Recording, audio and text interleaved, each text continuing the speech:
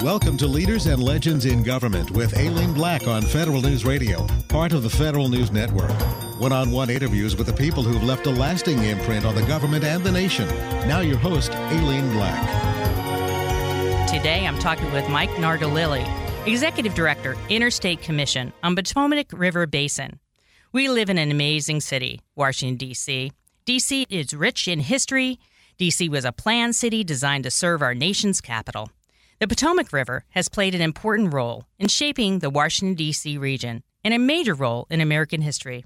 For example, America's first president, George Washington, lived for many years along the Potomac River in Virginia. He urged that river be developed to link Americans with the West. Michael, first let me thank you for joining us here on Leaders and Legends. I'm glad to be here. Thank you for having me. Before we get started talking about the Potomac, tell us a little bit about what the Interstate Commission on the Potomac River Basin is and what their mission is. Thank you. I'll use an acronym. I know this is alphabet soup here in Washington, D.C., but it's easier to say than the Interstate Commission on the Potomac River Basin. Just refer to it as ICPRB. So ICPRB's mission is very simple but very important, and that is to protect and enhance the water and the related resources of the Potomac River Basin through science, education, and most importantly, regional cooperation. So in that list, you don't hear anything about regulation. We don't have any regulatory powers, but the Congress recognized early on that watersheds cover more than one state, and so therefore you needed to have an interstate commission dealing with problems in the Potomac River.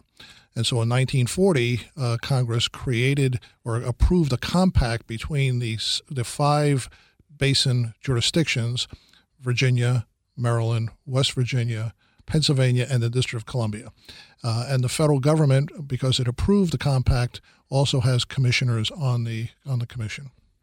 So what is your role as the executive director? So the executive director is in charge of supporting the commissioners from all the various jurisdictions and also supervising the staff. There are 18 people that report to me. Most of them are scientists, and they work in 4 different areas. One is aquatic resources, protecting the aquatic resources of the Potomac.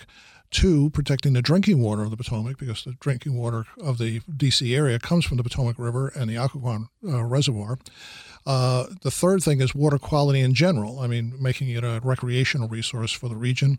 And finally, communication and education. So we have the staff works in those 4 practice areas. So how did you end up at ICPRB? I was a lawyer for 20 years, and I always had a history of trying to preserve certain parkland in my native Jersey City. And I preserved what was called the back of Lincoln Park when I was in high school. And in that capacity then, when I became a lawyer, I still represented a land trust in northern New Jersey as a pro bono basis. But I was for 20 years a lawyer litigator, and then decided that I wanted to do something else with the second half of my life and began focusing on the nonprofit world. Well, that journey definitely wasn't a straight distance between those 2 points. So we'll get back to that a little bit later because I'd like to learn more about that. You're listening to Leaders and Legends in Government on Federal News Radio, part of Federal News Network.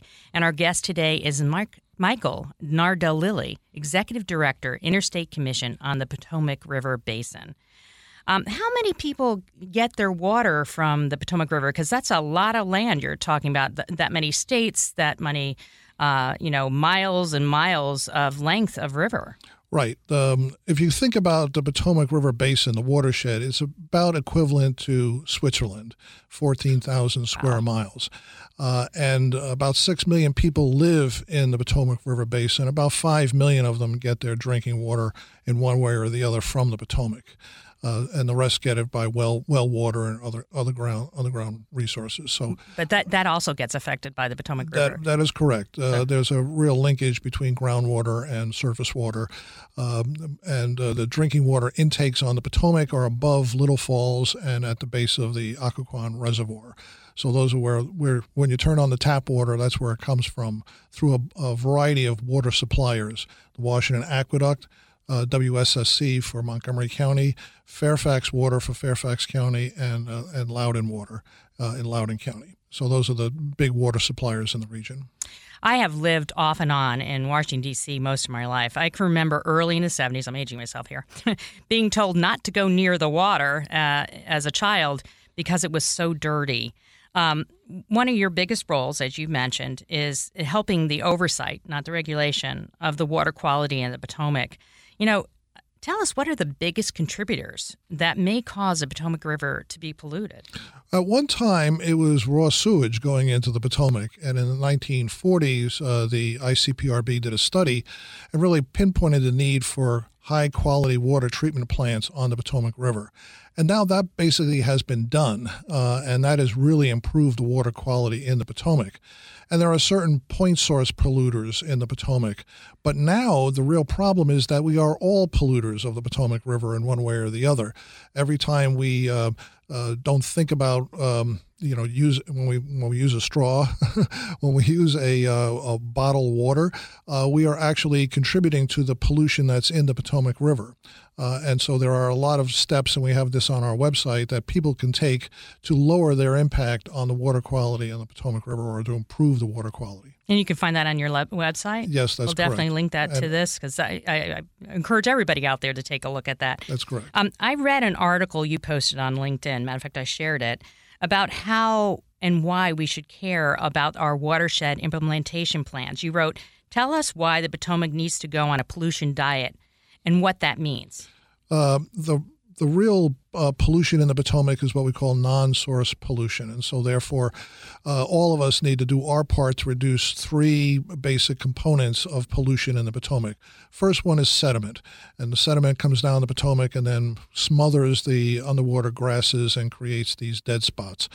The second thing is phosphorus. Phosphorus is really a pollutant that we have tried to grapple with through restrictions on, say, phosphorus in dishwasher. Fertilizer, right? Fertilizer, right. And then finally is just nitrogen and nutrients, which get into Potomac through primarily agriculture. So you have two great, if the whole watershed, about half of the watershed is forested, and that's the sort of the best land use you could have for water quality. But about a quarter of the land is used for farming, and so you have runoff from the farms. You have that gets into the water, and then about 15% is developed in the watershed, and that has urban stream runoff. So you just imagine what your driveway looks like. If you've parked your car there, you have oil that's on your driveway that goes down the driveway into the drain, and right into the creeks and the Potomac River. So we all have to play a part. Well, with all the construction and development in our area, this problem is getting bigger every day. That is correct. And what happens is, of course, is that I think citizens can really help out when they drive by a construction site and they don't see a fencing around the construction site to hold the dirt, and they see it just wash off into the streets and into the sewers, to report that to the local government and say, make sure that you have an inspector come out here, because they should be retaining that sediment on site so that it doesn't pollute the river. Gee, that's good. That's great. I never even thought about that. So this is such a large problem. Like you said, the Potomac River is the size of Switzerland. I've never thought about it like that. That is a huge job to try to, look at the oversight of this issue. How does the Commission try to change or influence the behaviors to keep our natural resources like the Potomac clean? Because if you don't have regulatory, then how do you influence it? A very good question. One of the things we have done over the years is really serve as an incubator to watershed groups throughout the region. We realized that we're a small agency, as I said, 18, 19 staff. But if we had boots on the ground who took pride and ownership of their own watershed, that just increases our reach, 20, 30 fold.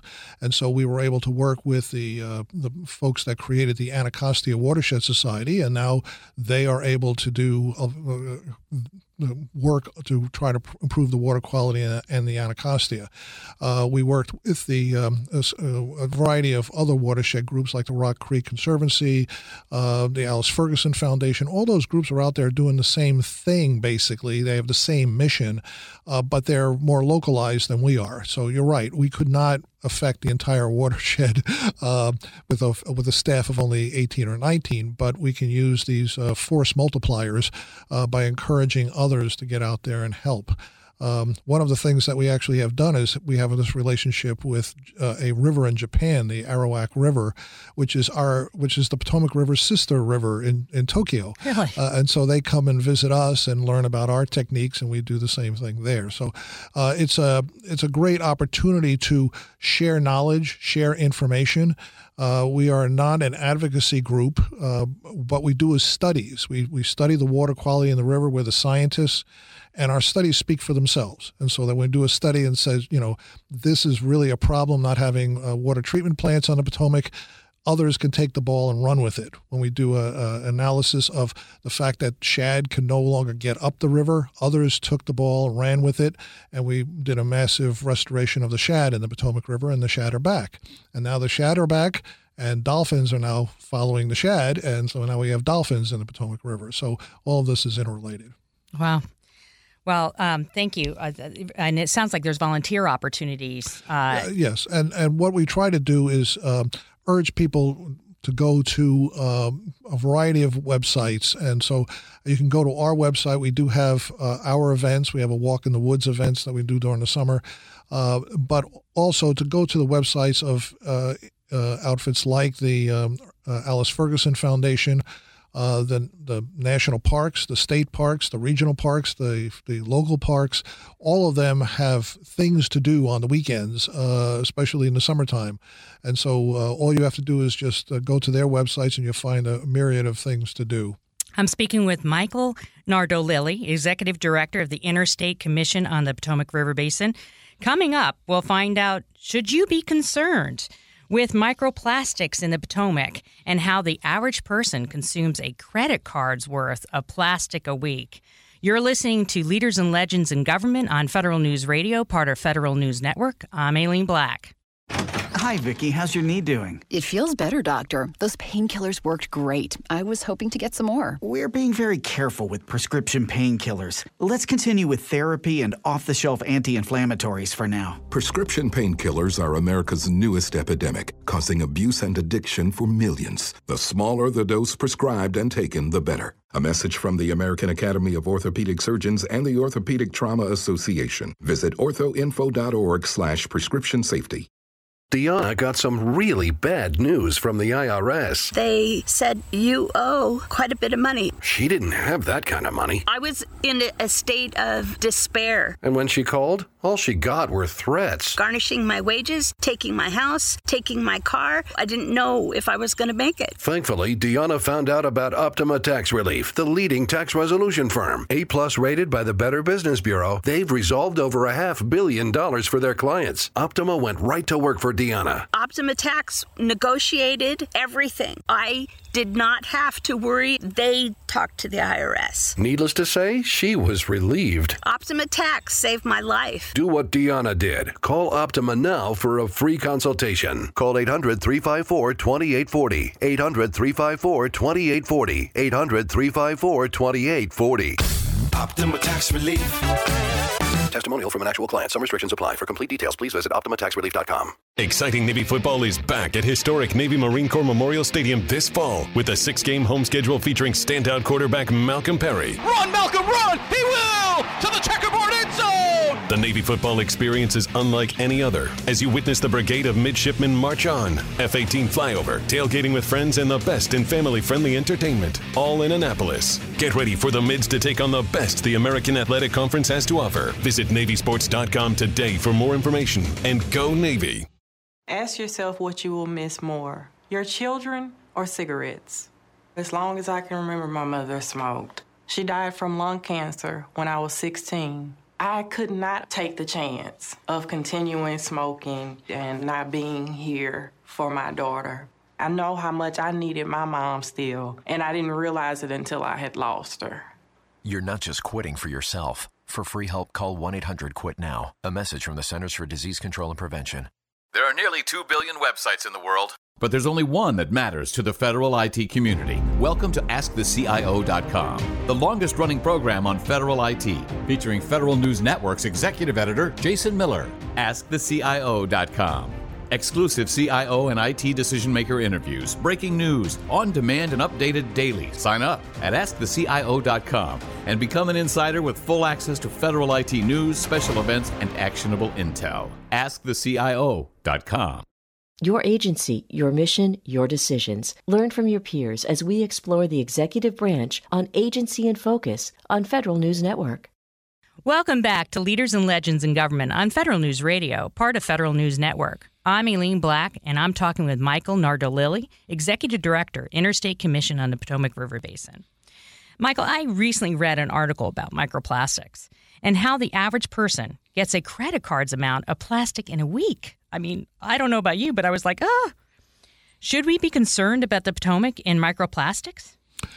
Well, let me first explain what microplastics are.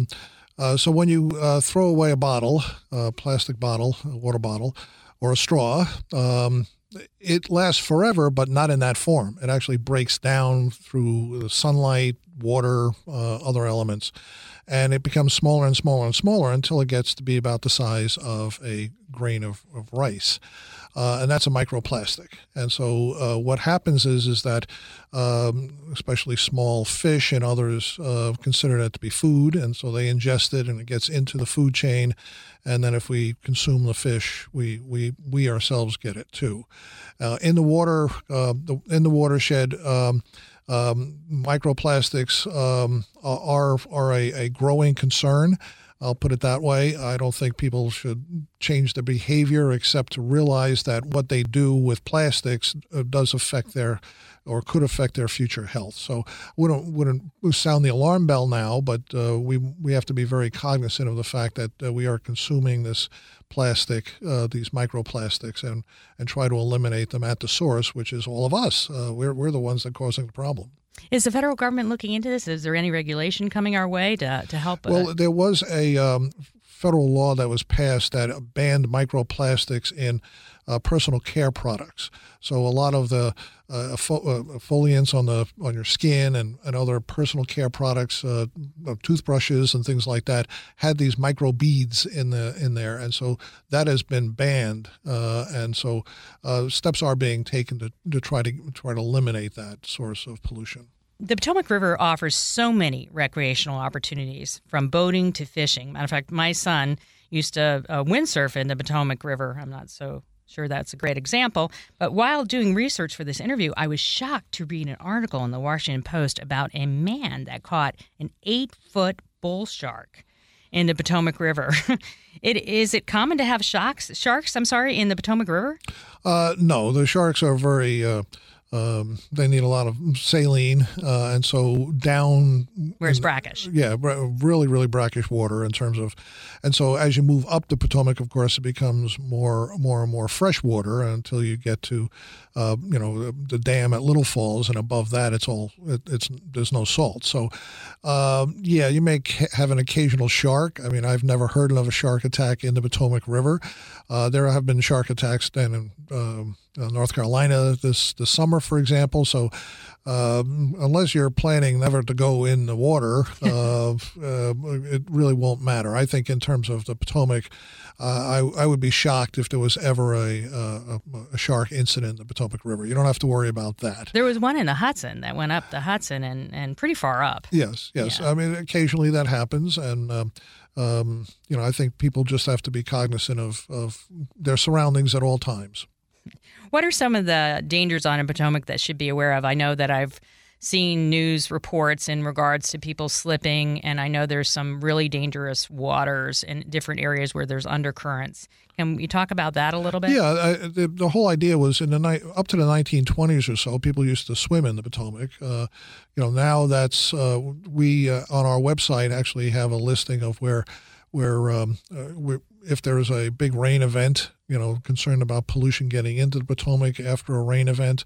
So you just have to, check these sources out before you go. I wouldn't advise anybody to swim in the Potomac, especially in the D.C. area, but, to be cognizant of the fact that if your dog goes in the water or you want to just wade in the water, just make sure you check to see if there's any concerns for that particular location. You're listening to Leaders and Legends in Government on Federal News Radio, part of Federal News Network. And our guest today is Michael Nardolilli, Executive Director, Interstate Commission on the Potomac River Basin. So you talked about the dolphins and the shad. What kind of fish or marine life live on the Potomac? I noticed on your website you had listing of fish, and some were naturally found there. Some have found their way into our rivers. Right. Tell us what...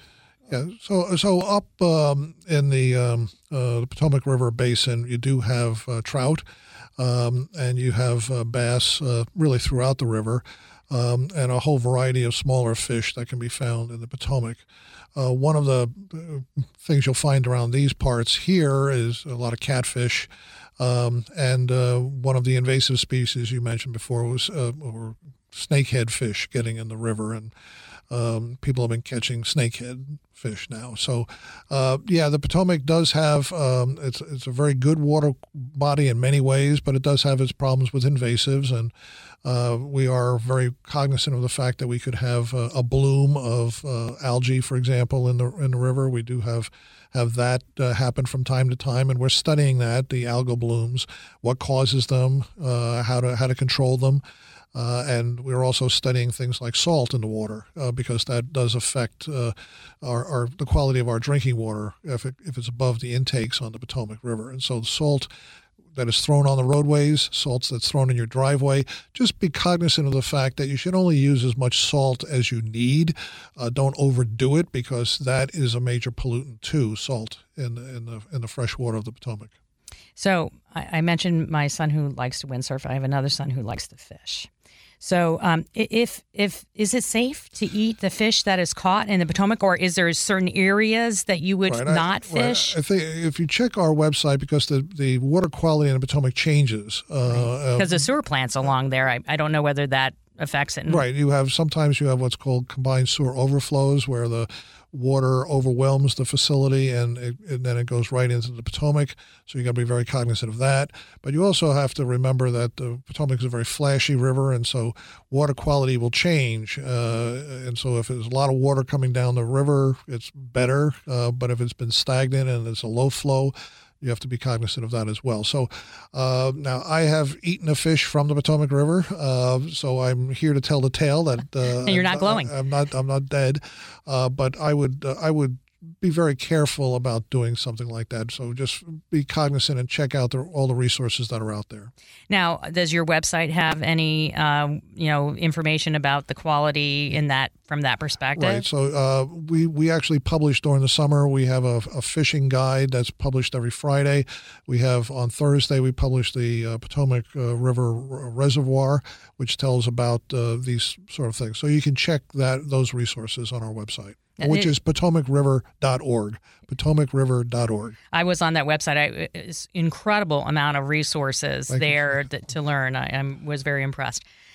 I'm speaking with Michael Nardolilli, Executive Director, Interstate Commission on the Potomac River Basin. Coming up, we'll talk about George Washington's dream for the waters of the Potomac. You're listening to Leaders and Legends in Government and on Federal News Radio, part of Federal News Network. I'm Aileen Black. If you owe the IRS, they want their money and will do whatever it takes to get it. But the truth is, they would rather settle for less than bother you more. That's why they're offering the Fresh Start program to help you solve your tax problem for good. You may qualify for tax relief that saves you thousands. Nobody knows this program better than Optima Tax Relief. They will fight to get you the best deal possible. Call Optima now for your free consultation. Call 800-354-2840. 800-354-2840. Optima Tax Relief. For details, visit OptimaTaxRelief.com. Listen to what Dr. Schertz is talking about on Tech Talk. Russia says that it's going to start blocking major VPNs because, you see, Russia just doesn't like the fact they can't track you. They're going to start blocking 4 major VPNs. NordVPN, which is a very good VPN, ExpressVPN, IPVanish, and then they've got another one here, Hide My something. Stratford University's Tech Talk Radio, Saturday mornings from 9 to 10 on 1500 AM. Each week on the Business of Government Hour, government executives and thought leaders join host Michael Keegan for an informative, insightful, and in-depth conversation on improving government and its effectiveness. These individuals are truly changing the way government does business. So join him each week on the Business of Government Hour and find out how the business of government isn't business as usual. The Business of Government Hour, every Monday at 11 on the Federal News Network. Hi, I'm Gail Isaacson, owner of Village Green Apothecary, where we've been specializing in meeting your unique healthcare needs for over 50 years. Our passion is helping you to get to your root cause of health conditions. At Village Green Apothecary, our expert team of pharmacists and clinical nutritionists offer guidance on diet, nutrients, and pharmaceuticals to empower you with personalized recommendations just for you. Plus, we offer lab testing and nutritional consultations to optimize your health plan. Visit Village Green Apothecary in Bethesda or online at myvillagegreen.com. Ian is not an exceptional guitarist. What is exceptional is the fact that Ian, who suffered a devastating spinal injury, is using Vatel's NeuroLife technology to play a guitar video game with a hand that doctors said he would never use again. Decoding the human brain to do amazing things. With Vatel, it can be done. Learn more at vatel.org/neuro. Welcome back to Leaders and Legend in Government on Federal News Radio, part of Federal News Network. I'm Aileen Black, and today I'm talking with Michael Nardolilli, Executive Director, Interstate Commission on the Potomac River Basin. Michael, the Potomac River has played such a huge role in the history of our city and in our nation. George Washington had a vision about transportation in the Potomac. Can you share a little bit about that? Sure. Now, one of the things most people don't realize is that our nation itself came out of a dispute between Maryland and Virginia about who owned the Potomac River and the rights of navigation on the Potomac. And George Washington called representatives of both states to Mount Vernon, and they came up with the Mount Vernon Compact. But then there was a realization that we needed a stronger federal government to arbitrate these sort of disputes. And that led to the convention in Philadelphia that created the Constitution of the United States. So in many ways, the Potomac gave birth to our country. And Washington's great dream was connecting the waters of the Chesapeake Bay with the waters of the Ohio. And he wanted to do this for two reasons. One, he felt that the western expansion of the United States put the country at risk of cleaving not north and south, but east and west. That if farmers were forced to send their goods westward down the Ohio to the Mississippi, they would fall under the influence of foreign powers of Spain and France and England. And so he envisioned a canal to connect the waters of the Chesapeake with the Ohio so that these farmers could send their goods to the east and therefore be tied to the markets in the east rather than the markets in the west. And so creating an economic power, too. That is correct. And some would say that he also had an interest in the matter because, as you mentioned earlier, he owned land on the Potomac River. But he also, from his service in the French and Indian War, owned land out in the west, in the western Maryland and Pennsylvania. And so a canal that went all the way out there would also benefit him as a landowner too. But his real vision was to try to connect the two halves of the country as he saw it, east and west. Now, the canal today didn't get connected that way, but I know I've been down in Georgetown on the C&O Canal. I know you had a role in regards to this C&O Canal. Tell us a little bit about the C&O Canal and how that played into this and what happened here and how it is set up today, because part of his dream has been actually fulfilled. Well, and I think you had the beginning of the country there was a canal craze. Everybody was building canals. And so they actually had a canal called the Potomac Canal in George Washington's day. Actually, he was the head of it. But that was a one-way canal. You came down the river. So have two-way traffic on the canal, you needed to have a very big engineering project. And it was one of the largest projects of its time. And so the first shovelful of dirt was turned over on July 4th, 1828. And the canal then gradually moved from Georgetown all the way upstream. The problem is that there was also another outfit that began work on that same day, July 4th, 1828, and that was the Baltimore and Ohio Railroad. And the railroad and the canal had a race to see who could get to the Ohio, I wonder who won. Ohio first. Spoiler alert, the B&O Railroad won, and the canal only got as far as Cumberland. And we are so fortunate today because the canal the 184 miles from Georgetown to Cumberland now is preserved as a national park. And that did not come overnight. There were many people, Justice Douglas, probably most famous one, that labored long and hard to create the C&O Canal National Historical Park. And now there's a bike path or on a towpath that you can bike all the way from Georgetown to Cumberland, and that connects to the Great Allegheny Passage, which goes all the way up to Pittsburgh. So in a way, we have actually fulfilled George Washington's dream, not by canal boat, but by bicycle. So you can bicycle from Georgetown all the way to Pittsburgh. Have you ever rode all the way through? No, I've done the part from Georgetown to Cumberland. And when you get out to the western Maryland, it's beautiful country. It's really wild. I saw a bobcat out there, and it's a great experience to go through. And also, it changes people's behavior. If you ride the towpath down here in Georgetown, people will just knock you off your bicycle, because they're going so fast. When you get out western Maryland, if you're on the side of the road stopping for a sandwich or whatever, everybody goes by will stop to see how you are doing, because there's a sort of camaraderie in the canal in the west, because all people realize you get flat tires, you have your problems with your bicycle, and they are always there to help. So it's a different feeling completely in western Maryland. Wow, that sounds beautiful. How long is it?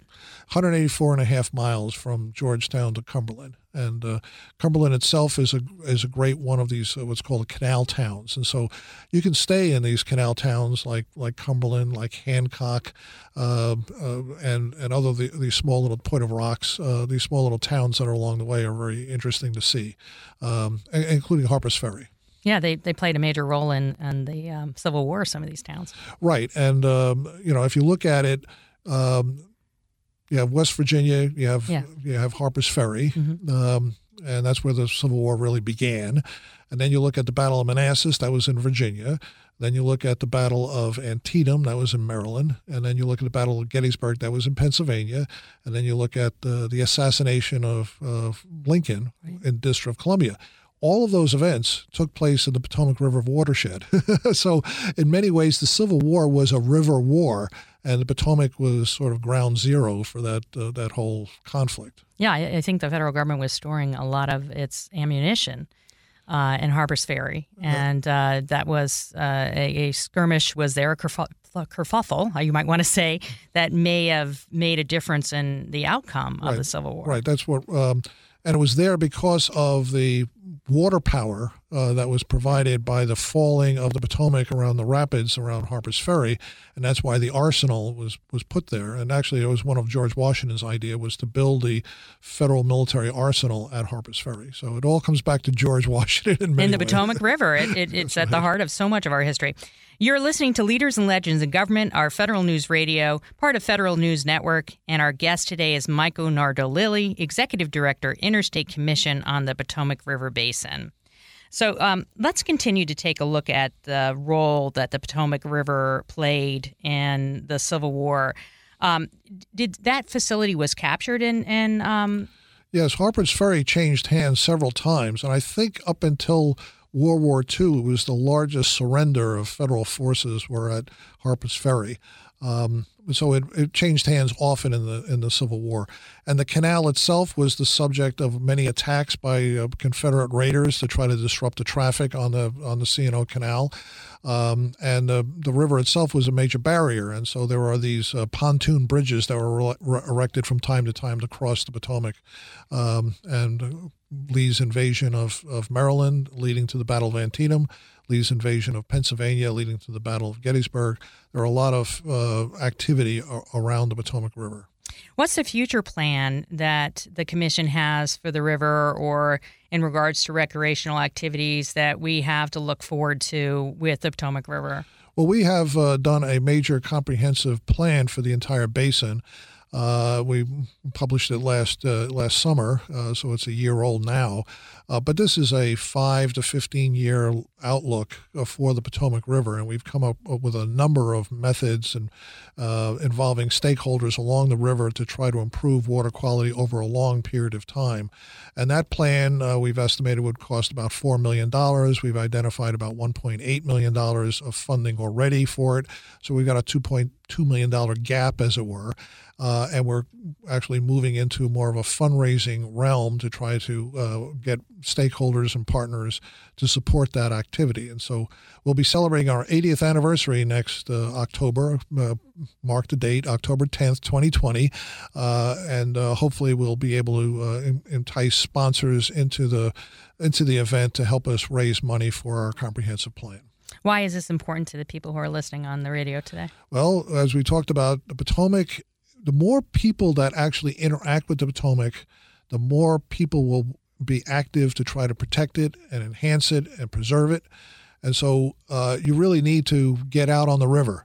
And so the more people can enjoy it, the more, if it becomes a true swimmable, drinkable, and fishable river, I think that's for the benefit of the entire region, because that just will give a lot of tourism dollars here. It'll just really support a lot of the recreational activities. And so you shouldn't have to actually check a website before you want to go and exactly.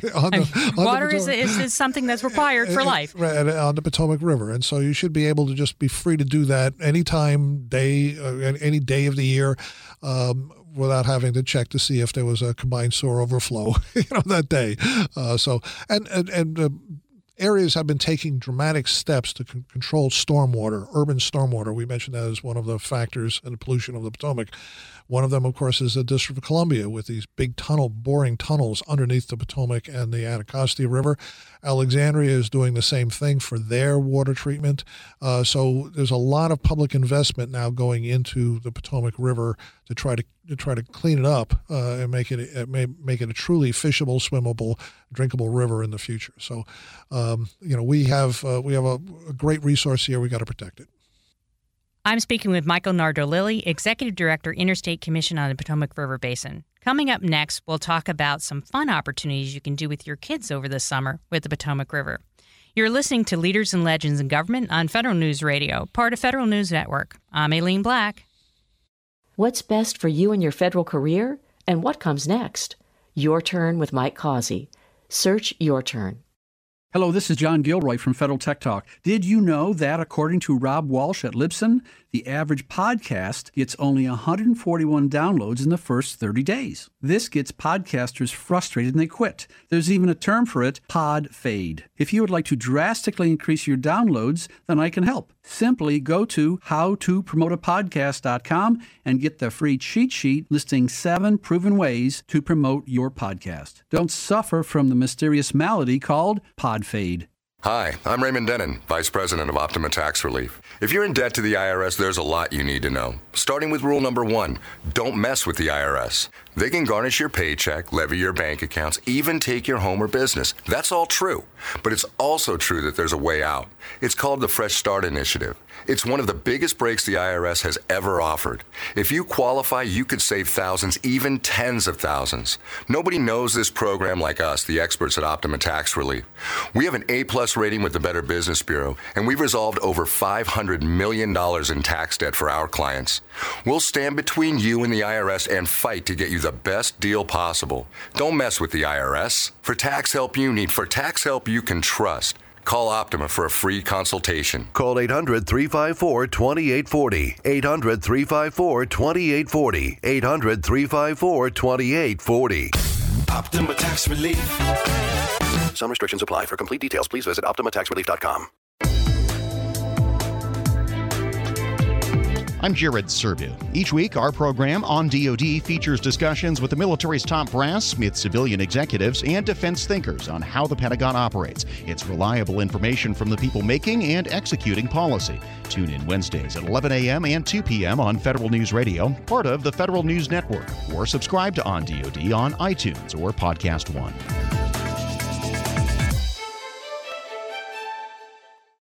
Welcome back to Leaders and Legends in Government on Federal News Radio, part of Federal News Network. I'm Aileen Black, and today we're talking to Michael Nardolilli, Executive Director, Interstate Commission on the Potomac River Basin. Many parents are looking for fun things to do with their kids this summer, Michael.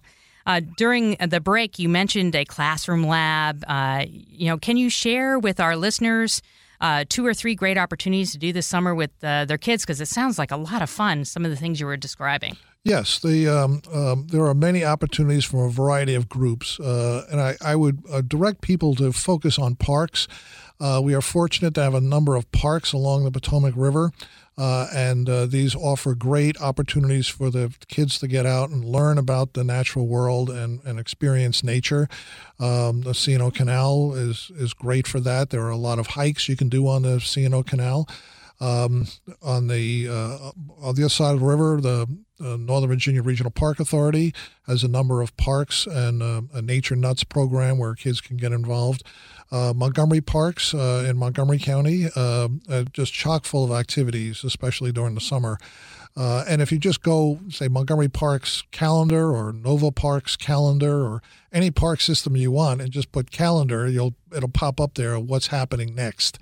And so there's just so many opportunities out there. And there's no one centralized website you can go to which has everything. I think a lot of these groups, of course, are only looking at what they're doing in their area. So it just takes a little hunting and pecking by parents to try to find stuff for kids to do. As a parent of young children for many years, I did that, and I want to tell you it does pay off. My son recently commented on all of that, and he said he had a phrase when he was growing up. He called them magical Saturdays, and that made me feel good as a parent. Wow. Speaking of future generations and some major issues that are out there, you can't pick up a magazine or turn on their TV without somebody bringing up climate change and the water levels rising. And as I had shared with you at break, my family has some property down in Hampton Roads, and we've been experiencing quite a bit of water issues down there. Do you think our future generations should be concerned with the water levels in the Potomac River, and how could that affect our region? Oh, very good question. We're actually analyzing climate change now as part of our forecast because we do a forecast for the water flow in the Potomac and as related to drinking water. And so that's our focus. So we're more worried about drought than flood. And fortunately, we have mechanisms in place to deal with drought, a low flow allocation agreement. We run what's called a co-op among all the water suppliers in the region. But flooding is probably more likely scenario in the future, mainly because the Potomac Basin will probably be getting hotter and wetter. And so we have to be very cognizant of the fact that there's a lot of historic structures along the Potomac that could be lost by a rising Potomac River and rising sea levels from climate change. So it is a big issue, and so we have to mitigate it by making sure that we understand what's happening and to take measures to maybe relocate some historic structures. Recently, the District of Columbia moved the old lock house down on Constitution Avenue, which was part of the connection to the city canal, in order to put in large berms to protect the federal government should the tidal basin flood, for example. So there will be maybe more of that mitigation activity going on to try to protect our historic resources. Well, there's certainly something up. I mean, down in Alexandria, just in Old Town, all the flooding recently. I have a friend that has a home in the Huntington, Alexandria area, and their entire house gets flooded more often. It's not the 100-year floods anymore. It's like the annual floods. Is there some of the construction, some of the development here? Is this something that the federal government should get more active? Is this something we should reach out to politicians and maybe provide some concern, or is the commission looking at this? I mean, you were organized and commissioned by the Congress. Is this something that you provide feedback on? So we try to assess the impact of climate change, and I think from the standpoint of There's a lot of literature out there about what individuals can do to mitigate the climate change effect. And I think from the standpoint of the Congress and the world, it's a bigger issue than just the Potomac River Basin. It's a very political issue, too. Right, I wish they'd change the name because water levels are changing. Yes, and that's a major factor. And if anybody has any doubts about that, I think if you just look at the map that John Smith did of the Chesapeake Bay when he discovered this great resource, a lot of those islands that he mapped are no longer there. And one issue is rising sea level, and there's also subsidence of the land. That's just a natural function of the old ice age. So whether you say it's subsidence or you say it's climate change, the fact is those islands are disappearing in the Chesapeake Bay. Just to look at an old map that was done by John Smith and compare it to today is really eye-opening. You just realize how much was lost by just in the time that he was exploring the Chesapeake Bay. And he came up the Potomac River as far as Little Falls and actually named the Three Sisters Islands, for example, in Georgetown. You're listening to Leaders and Legends in Government on Federal News Radio, part of Federal News Network, and our guest today is Michael Nardolilli, Executive Director, Interstate Commission on the Potomac River. I'm going to switch gears a little bit and talk about your background. And looking at your background, you left a successful career in law, as you mentioned earlier, representing companies and working with drug companies. In trying to pursue insurance claims or working against insurance companies to help these companies provide their needed drugs or helping with their claims. Here you represented Fortune 500 companies, probably in pretty big legal actions. What inspired you? What made you take this turn in your career? Very exciting, I might add, to have the passion around environmental issues and go the working route of working with nonprofits. I'm very proud to tell the story. It was because as a young man, as I mentioned, I worked with trying to save a local park in Jersey City, and in that capacity worked with Audrey Zapp, who was the head of a land trust there. And when I was a lawyer, I represented the land trust in pro bono matters, and I was visiting her one time, and my son was with me, and he asked me, "Dad, what do you actually do?" And at that time, I was representing these Fortune 500 clients. And I said, I move big piles of money from one side of a table to another, and as it goes by, I take off something for myself. And after I said that, I thought, that's a terrible thing to say. And on the way back, I thought, I can flip this. I can actually do more with my second half of my life in the nonprofit realm. And so I won a big case for my law firm, and I decided that this was the time to go. And they offered me more money, and I just said, no, I'm going to do something else. And I researched land trusts and decided that was what I was going to focus on. And I did that for 12 years. Did conservation easements and preserved 5,600 acres of Northern Virginia from development, and I'm very proud of that. And so then I moved to raising money for parks, both local and national parks. And when this job opened up in October of last year, and it involved water, as I said, I was always a water guy. This was a perfect match for, I think, my background and my desires. So really happy to be here with the Interstate Commission on the Potomac River Basin, and really look forward to implementing the comprehensive plan that was adopted last year. Well, first off, thank you for your service and taking that turn in your career. Michael, you clearly have passion for preserving the environment and our history. We might have some listeners out there that, share that same passion and would like to pursue a career in this area. What advice would you give to get these young people started? Well, I think if they have a scientific bent, all the scientists that work for me have great scientific backgrounds, and to try to move into environmental science or hydrology or any of the sciences that are connected with the environment is a really growing area.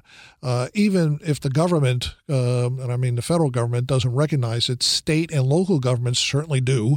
And companies also are now recognizing how can they contribute to a better world. As they recruit millennials, which a lot of the people you're talking about, they they realize that they just can't say, well, here's your paycheck, you'll sit in a cubicle and you'll do this. People want to have something that is meaningful in their lives, a career of meaning. Or a second career like you. Or a second career. And so the idea is that people should then try to gravitate to those institutions that can really provide that fulfillment, so that they go home after a day's work and say, I really contributed, I really moved the needle, I really helped make the planet a better place than where I found it. So I really do think that there's a lot of people out there who share that passion. You've been listening to Leaders in Legend in Government. My guest today has been Michael Nardolilli, Interstate Commission on the Potomac River Basin. Michael, I just want to thank you for all the work you're doing and for joining us today and sharing these amazing stories and facts about the Potomac River and the rich history it has brought to our region. I'm Aileen Black. You've been listening to Leaders and Legends in Government with Aileen Black. Subscribe to this podcast at Apple Podcasts or Podcast One.